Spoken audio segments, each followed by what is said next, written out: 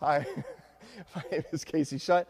I'm the pastor at King's Cross Church in Oklahoma City, and we are remembering today Good Friday, the great work of our Lord and Savior, Jesus. And it's important that you have with you the Good Friday order of worship. It's available on our website, kingscrossokc.com, because we will be praying prayers together, reading scripture together, singing songs together, and you will want to have that on hand so that you can follow along.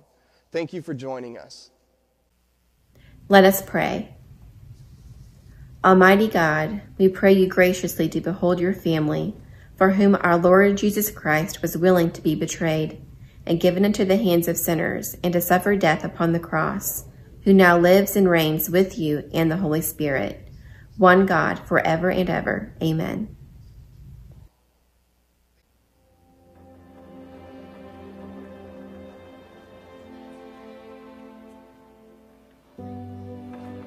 Hear God's word from the prophet Isaiah. Behold, my servant shall act wisely. He shall be high and lifted up, and shall be exalted. As many were astonished at you, his appearance was so marred, beyond human semblance, and his form beyond that of the children of mankind, so shall he sprinkle many nations. Kings shall shut their mouths because of him, for that which has not been told them they see, and that which they have not heard they understand. Who has believed what he has heard from us? And to whom has the arm of the Lord been revealed? For he grew up before him like a young plant, and like a root out of dry ground. He had no form or majesty that we should look at him, and no beauty that we should desire him. He was despised and rejected by men, a man of sorrows and acquainted with grief.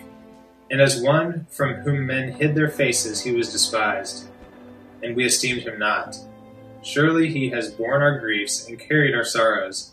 Yet we esteemed him stricken, smitten by God, and afflicted. But he was pierced for our transgressions. He was crushed for our iniquities. Upon him was the chastisement that brought us peace, and with his wounds we are healed. All we like sheep have gone astray. We have turned every one to his own way, and the Lord has laid on him the iniquity of us all. He was oppressed, and he was afflicted, yet he opened not his mouth. Like a lamb that is led to the slaughter, and like a sheep that is before its shearers is silent, so he opened not his mouth. By oppression and judgment he was taken away. And as for his generation, who considered that he was cut off out of the land of the living, stricken for the transgression of my people. And they made his grave with the wicked, and with a rich man in his death, although he had done no violence, and there was no deceit in his mouth. Yet it was the will of the Lord to crush him. He has put him to grief. When his soul makes an offering for guilt, he shall see his offspring. He shall prolong his days. The will of the Lord shall prosper in his hand. Out of the anguish of his soul he shall see and be satisfied. By his knowledge shall the righteous one, my servant, make many to be accounted righteous, and he shall bear their iniquities. Therefore I will divide him a portion with the many, and he shall divide the spoil with the strong. Because he poured out his soul to death and was numbered with the transgressors, yet he bore the sin of many, and makes intercession for the transgressors. Isaiah 52:13 through 53:12.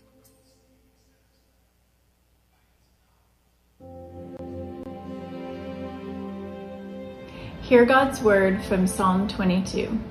My God, why have you forsaken me? Why are you so far from saving me from the words of my groaning?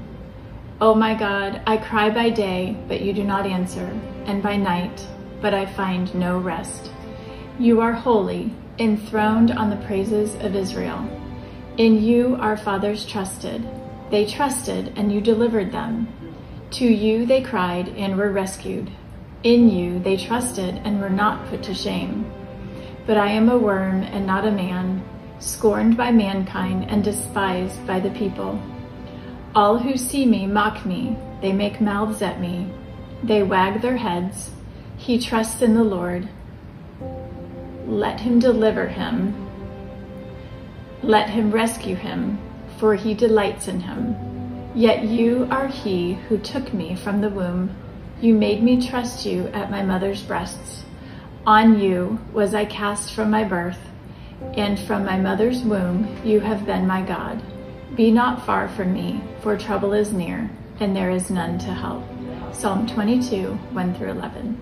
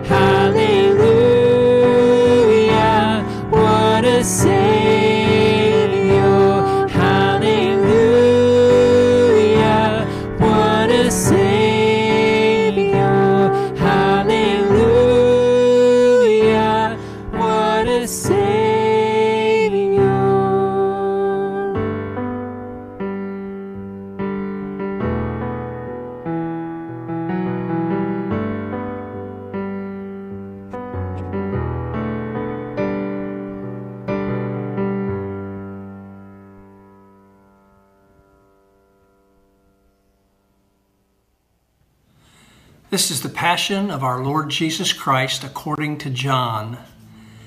Then Pilate took Jesus and flogged him, and the soldiers twisted together a crown of thorns and put it on his head and arrayed him in a purple robe. They came up to him saying, "Hail, King of the Jews!" and struck him with their hands. Pilate went out again and said to them, "See, I am bringing him out to you that you may know that I find no guilt in him." So Jesus came out wearing the crown of thorns and the purple robe. Pilate said to them, "Behold the man." When the chief priests and the officers saw him, they cried out, "Crucify him! Crucify him!"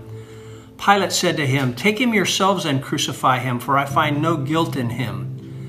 The Jews answered him, "We have a law, and according to that law he ought to die because he has made himself the Son of God." When Pilate heard this statement, he was even more afraid. He entered his headquarters again and said to Jesus, "Where are you from?" But Jesus gave him no answer. So Pilate said to him, "You will not speak to me? Do you not know that I have authority to release you and authority to crucify you?" Jesus answered him, "You would have no authority over me at all unless it had been given you from above. Therefore, he who delivered me over to you has the greater sin." From then on, Pilate sought to release him, but the Jews cried out, "If you release this man, you are not Caesar's friend. Everyone who makes himself a king opposes Caesar." So when Pilate heard these words, he brought Jesus out and sat down on the judgment seat at a place called the Stone Pavement, and in Aramaic, Gabbatha. Now it was the day of preparation of the Passover. It was about the 6th hour. He said to the Jews, "Behold your king." They cried out, away with him, crucify him." Pilate said to them, "Shall I crucify your king?" The chief priests answered, "We have no king but Caesar." So he delivered them over to them to be crucified. So they took Jesus, and he went out, bearing his own cross, to the place called the Place of a Skull, which in Aramaic is called Golgotha. There they crucified him, and with 2 others, one on either side, and Jesus between them. Pilate also wrote an inscription and put it on the cross. It read, "Jesus of Nazareth, the King of the Jews." Many of the Jews read this inscription, for the place where Jesus was crucified was near the city, and it was written in Aramaic, in Latin, and in Greek. So the chief priests of the Jews said to Pilate, "Do not write the King of the Jews, but rather, this man claimed, 'I am the King of the Jews.'" Pilate answered, "What I have written, I have written."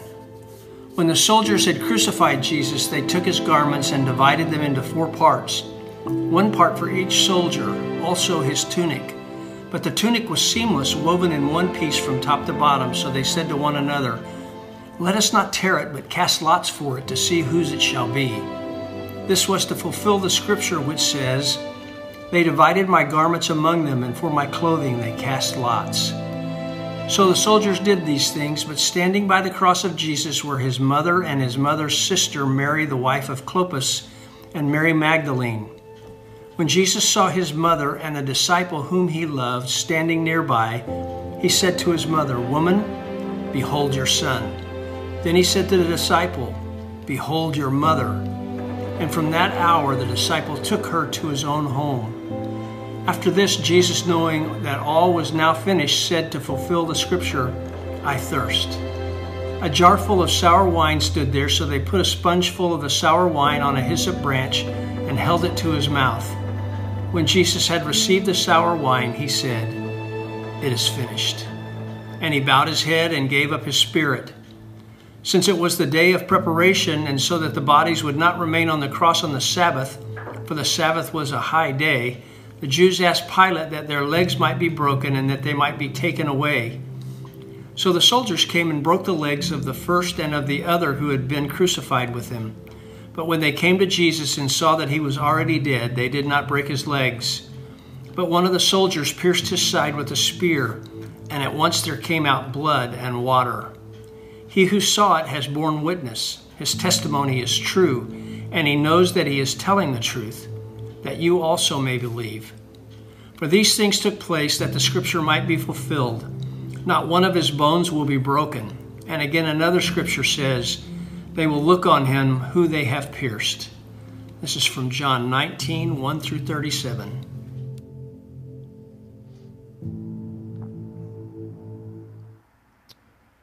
Well, thank you. So on the one hand, it's fairly basic. We have, like I said, 5-year-olds in our congregation that understand that Jesus died for their sins. And yet on the other, it is complex.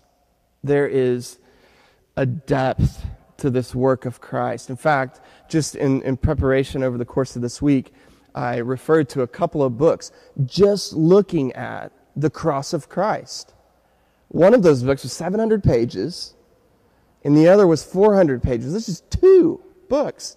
And both of those authors readily say at the beginning of those books, we have not even begun to scratch the surface, the magnitude of this work. And so it's an enormous work. And I want us to just consider, with kind of broad strokes, what Jesus underwent. It began with a betrayal and an arrest and a trial that Mark describes as a complete joke of a trial. It was a bogus trial. And Jesus is being questioned by the Jewish council in this trial and undergoing their scrutiny and their examination. Not too long ago, we watched the movie Just Mercy about a lawyer who has spent his career finding folks that were wrongfully convicted of major crimes and pleading for them.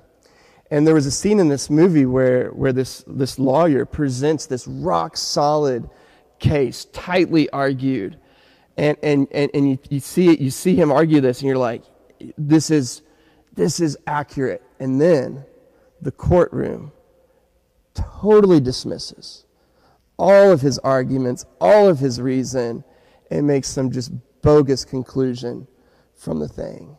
The injustice, it's infuriating. And I would love to go into details on it, but in Mark's gospel, he describes that kind of trial. It's just a joke. And while Jesus is being questioned by the Jewish ruling authorities, Peter is outside in the courtyard, warming his hands by a fire, and a little girl, maybe 10 years old, maybe 12 years old, somewhere in that range, comes and says, aren't you one of Jesus' followers? And Peter, so she's questioning him, and Peter just buckles under her interrogation. And Peter, and along with the rest of the disciples, abandon Jesus. And he's alone. And then he goes under the mocking and the beating and the crown of thorns. They strip him naked as they would have anyone that was being crucified. And he marches his cross to what is the equivalent of 33rd and Broadway. Right? It's a public spectacle. The purpose of the crucifixion was a carefully designed execution, not just to kill, but intended to strip the humanity from the crucified. So Jesus undergoes that, and that's what we see. That's what the crowds see. And that's really only the tip of the iceberg. Because hidden on that day is a spiritual reality of which we can't imagine. There is a cry that Jesus makes on the cross. It's called the cry of dereliction, where Jesus cries, my God, why have you forsaken me?" It gives us a little window into the spiritual reality that was taking place at that moment. Because not only was Jesus receiving the hostile anger, arbitrary anger of the crowds and the Jewish authorities and the Roman authorities, but he was receiving the holy, righteous judgment of God.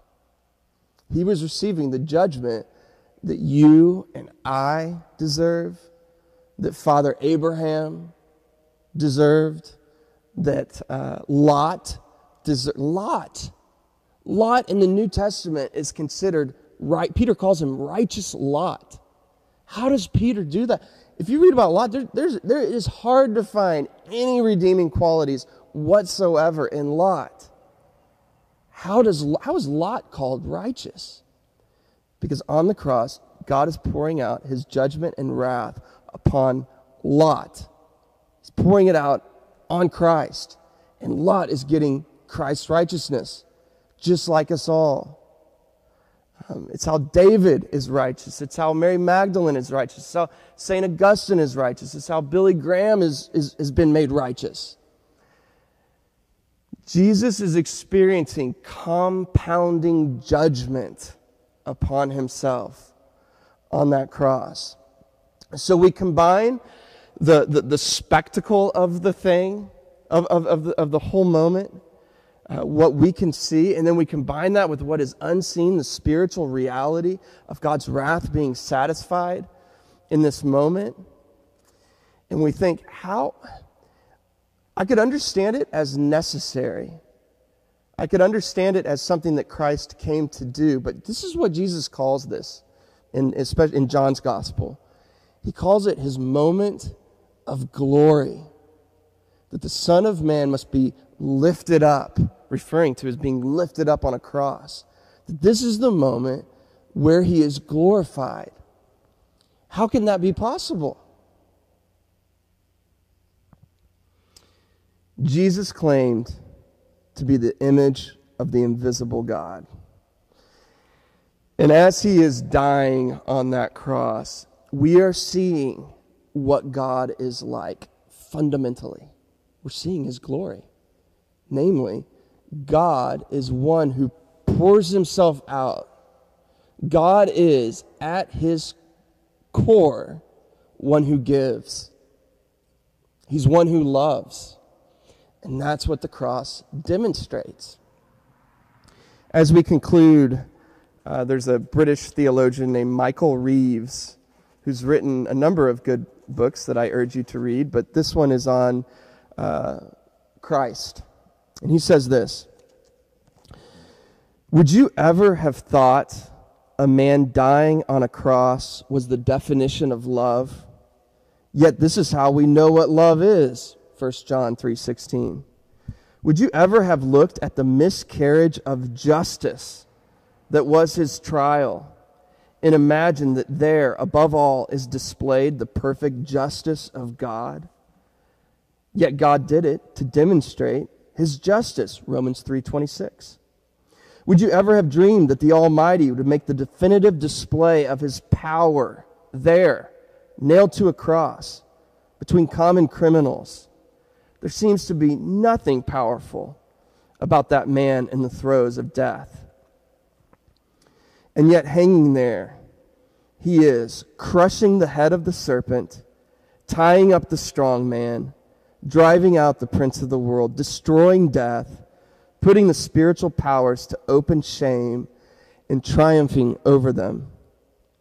On the cross, we see true, pure power, used as it should be, to bless. Amen.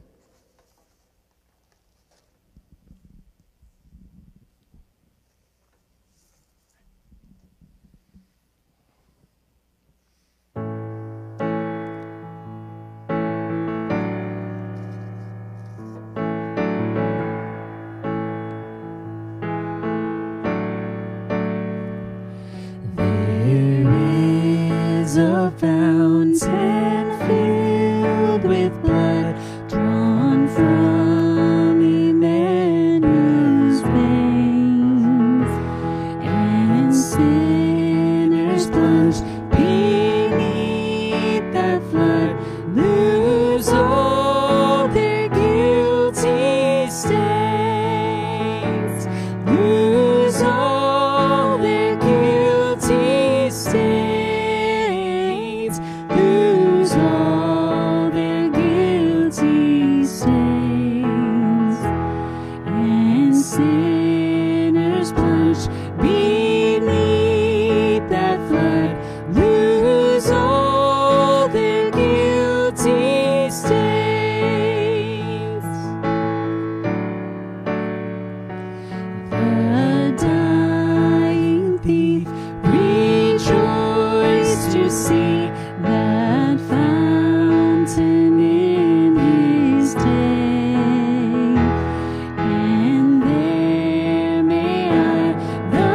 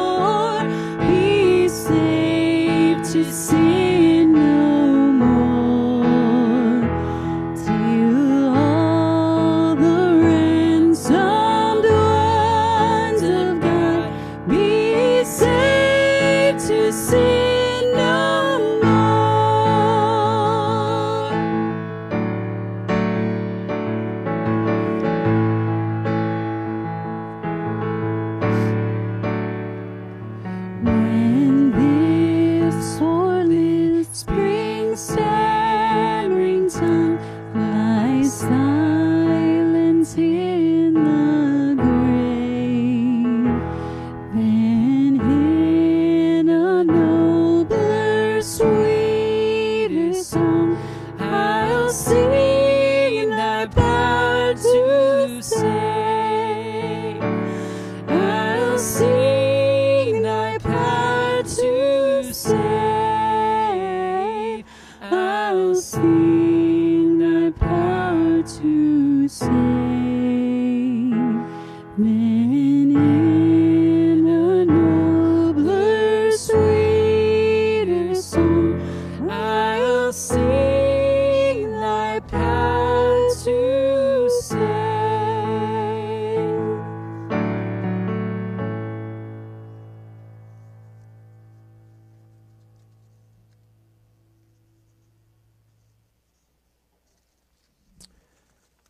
You have a prayer printed in your order of worship, and I am going to pray through the prayer. If you would join when we reach the bold-faced type. There will also be some moments of silence in the midst of this prayer, and you're welcome to offer up a prayer as things come to mind to pray. Dear people of God, our Heavenly Father sent His Son into the world not to condemn the world, but that the world through Him might be saved, that all who believe in Him might be delivered from the power of sin, death, and become heirs with Him of everlasting life. We pray, therefore, for people everywhere according to their needs. Almighty God, kindle, we pray, in every heart the true love of peace, and guide with your wisdom those who take counsel for the nations of the earth, that in tranquility your dominion may increase, until the earth is filled with the knowledge of your love, through Jesus Christ our Lord. Amen. Let us pray for all who suffer and are afflicted in body or in mind, for the hungry and the homeless, the destitute and the oppressed, for the sick, the wounded, and the crippled, for those in loneliness, fear, and anguish, for those who face temptation, doubt, and despair, for the sorrowful and bereaved, for prisoners and captives, and those in mortal danger.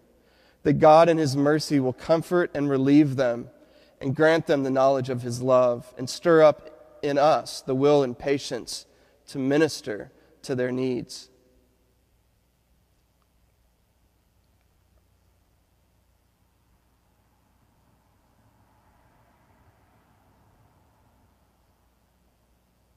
Praying together, gracious God, the comfort of all who sorrow, the strength of all who suffer, let the cry of those in misery and need come to you, that they may find your mercy present with them in all their afflictions.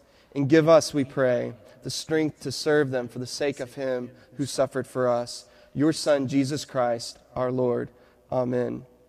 Let us pray for all who have not received the gospel of Christ, for those who have never heard the word of salvation, for those who have lost their faith, for those hardened by sin or indifference, for the contemptuous and the scornful, for those who are enemies of the cross of Christ and persecutors of His disciples, for those who in the name of Christ have persecuted others, that God will open their hearts to the truth and lead them to faith and obedience.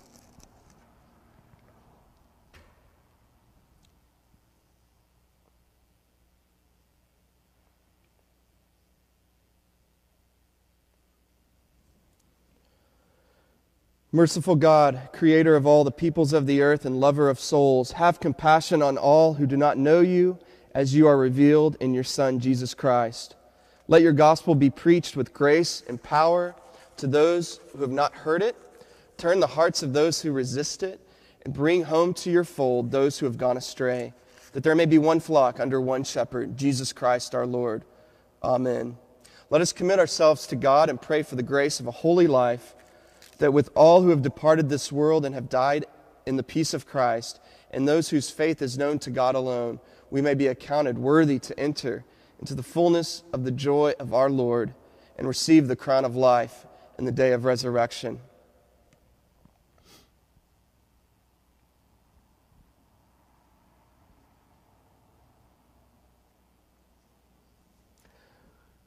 O God of unchangeable power and eternal light, look favorably on your whole church, that wonderful and sacred mystery. By the effectual working of your providence, carry out in tranquility the plan of salvation. Let the whole world see and know that things which were cast down are being raised up, and things which had grown old are being made new, and that all things are being brought to their perfection by him, through whom all things were made, your Son, Jesus Christ, our Lord, who lives and reigns with you in the unity of the Holy Spirit, one God, forever and ever. Amen.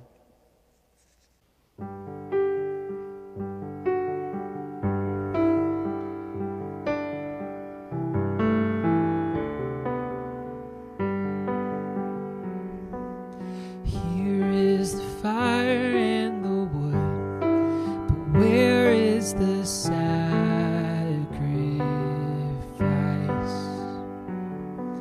Here in the place of our sin, he will himself provide. He is given, he is given.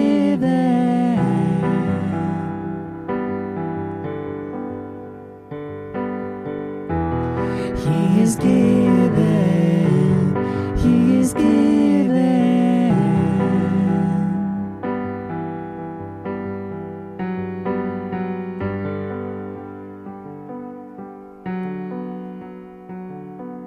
Here is the King of the Jews, but where is his crown of light? Here for the dead of our sin, how they have pierced his side. He is stricken, he is stricken.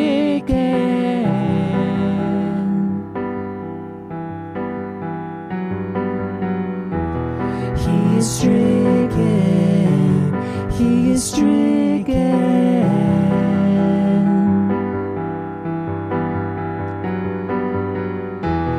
Alleluia, alleluia.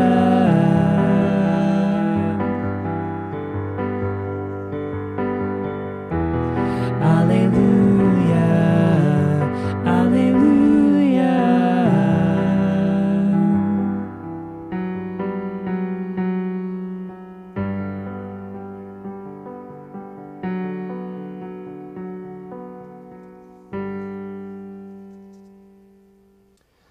Let's pray together. Lord Jesus Christ, Son of the living God, we pray you to set your passion, cross, and death between your judgment and our souls, now and in the hour of our death. Give mercy and grace to the living, pardon and rest to the dead, to your holy church, peace and concord, and to us sinners, everlasting life and glory. For with the Father and the Holy Spirit you live and reign, one God, now and forever. Amen.